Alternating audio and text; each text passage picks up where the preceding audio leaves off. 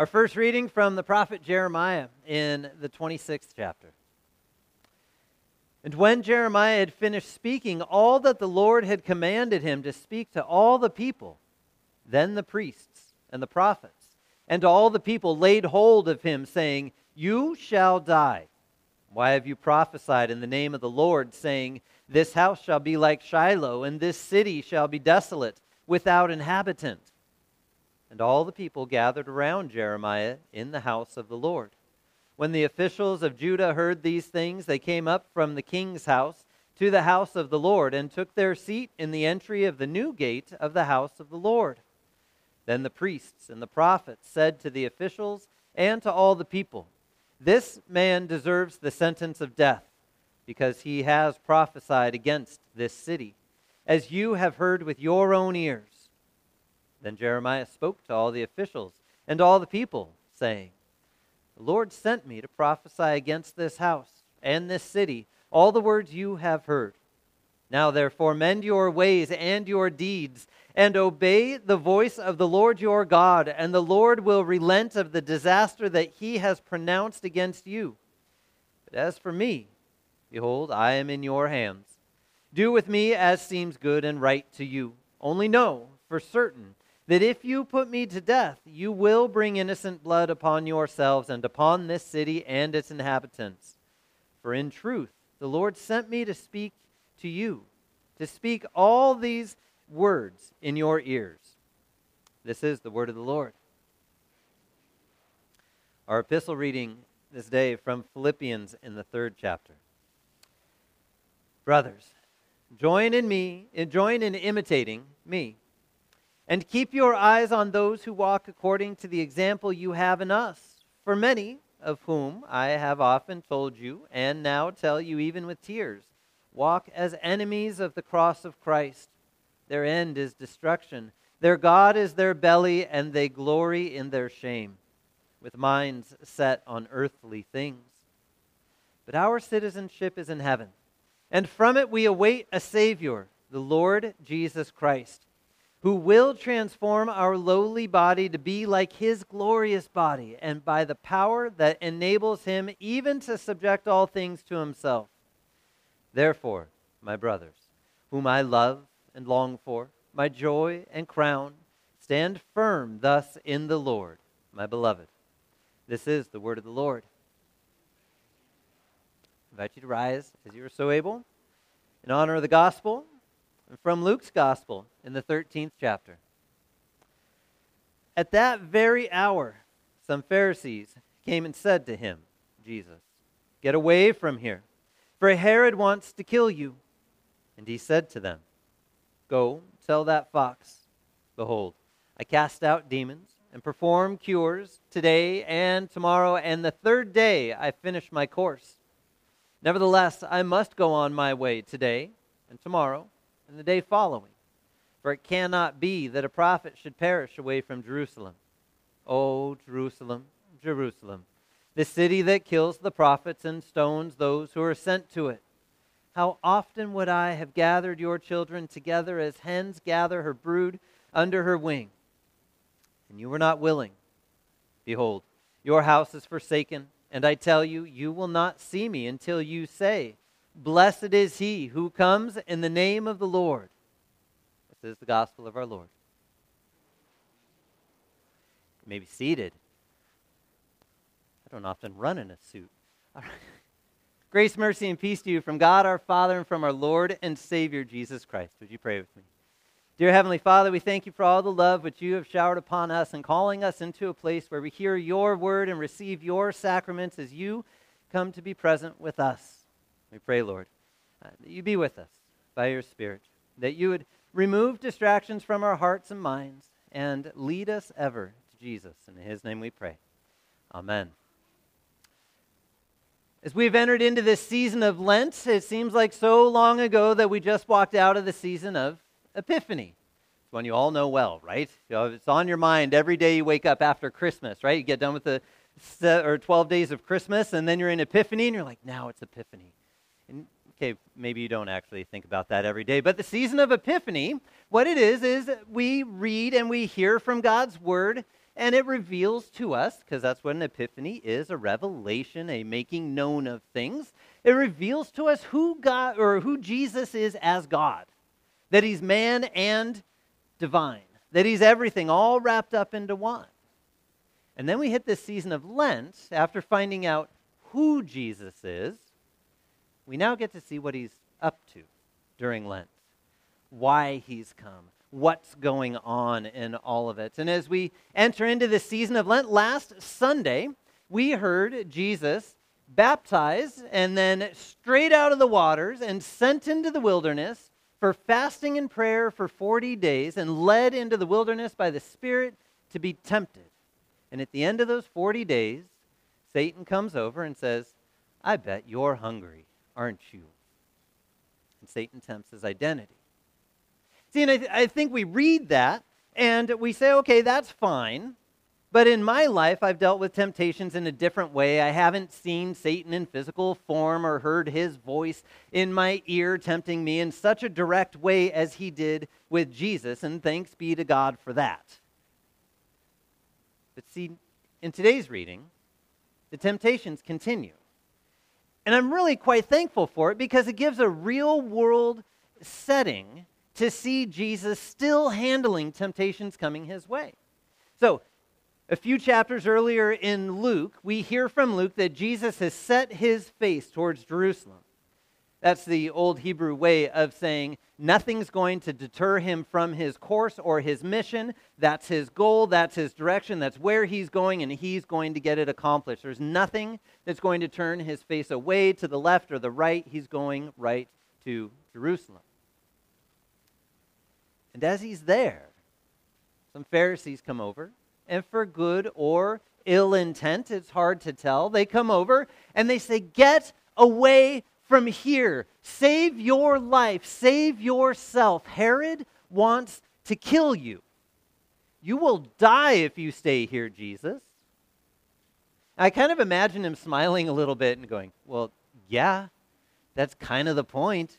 But he looks at them, I'm sure smiling a bit, and after we've already heard one of three wills and desires in this text, right? We hear Herod's will, that he wants to kill Jesus. He looks at these Pharisees and he says, you guys, go tell that fox. Go tell Herod, this mean and deceitful and deceiving man. Go tell him, the one who is so scared of opposition that he kills everybody that gets in his way. Go tell him that my course isn't changing. I'm going to be casting out demons today. I'm going to be curing people tomorrow. And the third day, I'll finish my course. But there's nothing that's going to shake me from today, tomorrow, and the next day. I'm here. I'm not going anywhere. So you tell him that nothing's going to deter me. And then we hear some of the most beautiful words of Jesus. Heartfelt, broken words where he cries out and laments over Jerusalem. His people. The promised land that has the temple, the promised place of God's presence, the place where King David had gathered everybody together, the place where all of God's work was being done, the nearby cities where Jesus was born and where his ministry was happening, and then this heart of all of it in Jerusalem, and Jesus cries out and says, oh, Jerusalem, Jerusalem, how I would have and willed and desired and wanted to gather you together into my presence, to protect you from all the things that would attack you and harm you, to gather you together as a hen gathers her brood when things are about to attack her chicks. But you wouldn't have it. You didn't want any part of me. You wanted to be separate from me. Stand apart from me and not be protected by what I have to give you, but to walk away and stand on your own and take everything of one of my gifts for granted. And you'd rather send me away. For that, your house is forsaken. It will fall. There's oftentimes in our lives we hear God's word. We receive his gifts. And they're taken for granted. Because sometimes we don't quite realize those gifts that are coming. We see them here in a very pure and clear way when we hear words of forgiveness spoken, and that is such a gift. We need it weekly. We receive Jesus' body and blood and the sacrament placed into our hands so that we can feed on that, both physically and spiritually. God gives of himself for the forgiveness of our sins and the strengthening of our faith. And yet as we walk away from this place, sometimes we miss the gifts that come daily through work or vocation or friends or family. We start to take those for granted at times. When we abuse the gifts of God and we get distracted by what he has set us out to do and who he has promised to be for us, and we start to abuse those things. Yet even through all of that, Jesus has not changed his course. Through all of the times that we have maybe abused those gifts, he has not changed his will or want for you at all. And his work continues and his love continues because he has a steadfast love for you. And as those were there listening to Jesus and they hear him say one last thing, and he says, look, you will see me again. You will see me again. My course will be finished. And you're not going to see me, though, until the day when everybody says, behold, he who comes in the name of the Lord, the one who has come to save and the one who has come to lead us out. As we watch Jesus in these moments, we see him there today and tomorrow, go all the way to the cross, receive the whippings of words and the whippings of lashes and everything else from Herod and Pilate and the people, and ends up at the cross, there for our sins. A place where we deserve to be, but as he stands in our place and is there, we even hear his words, it is finished. He's right, of course. Sins are paid for. There is nothing left to do to give payment for the sacrifice for our sins. He has completed it. It is filled up. There is nothing left that is needed. He has done it perfectly. Yet, it wasn't the end of the course. He kept going. Yes, it was a moment where things stopped. Yes, it was a moment where he rested in the tomb. Yes, it was a moment where we didn't see him for 3 days. Yet the course wasn't finished. The course wasn't complete. There's a video I watched just earlier this week, and I wish I had more details for you. But it was of a race. It was a straight race, maybe a 100-meter or 200-meter hurdle.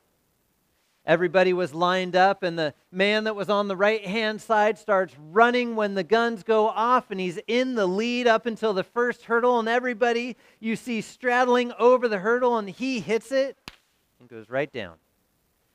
And at that moment, there's a lot of folks that either would have stayed down or just walked off the track, gone back to the coach, taken a disqualified, and said, that's it. It was really quite beautiful. This man sat there for a second, got back up, knowing he wasn't going to win, and continued the course. A little bit slower, hurdle after hurdle after hurdle, and he finished. The cross was but an immense hurdle for Jesus. Victorious, though, over death and victorious over sin and victorious over the grave, he rose again on Easter morning. For those to see him walking once again and alive, the course still going. And as he walked around with everybody else, proclaiming that he has given life over death and that death no more reigns, but he, the one who has come in the name of the Lord, stands before them. Only to arise, go to the side of his Father, and promise once again that he would come. See, that course still going. His work still continuing. His victory just as sweet and never to be taken away, but handed to you as a gift. As his victory is your victory. In your baptism, he placed that victory upon you, and your identity rests in him. So on the day that he comes back and every knee shall bow and say, behold, blessed is he who comes in the name of the Lord. And they see Jesus in all of his glory back in and amongst his creation to gather his people together under his wings and to bring them into eternity in his presence. That's a victorious day with a victorious meal celebrated with our God, our King, our Lord, our Savior, Jesus. And in his name, amen. Would you pray with me? Dear Heavenly Father, we thank you for all the work that you have done through your Son, Jesus, that in him we have victory over death, we have victory over sin. Not because of anything that we have brought to the table, but all because of what he has done for us. We pray, Lord, that each day as we wake, you send us out, knowing that you have loved us completely and fully in Jesus. In his name we pray. Amen.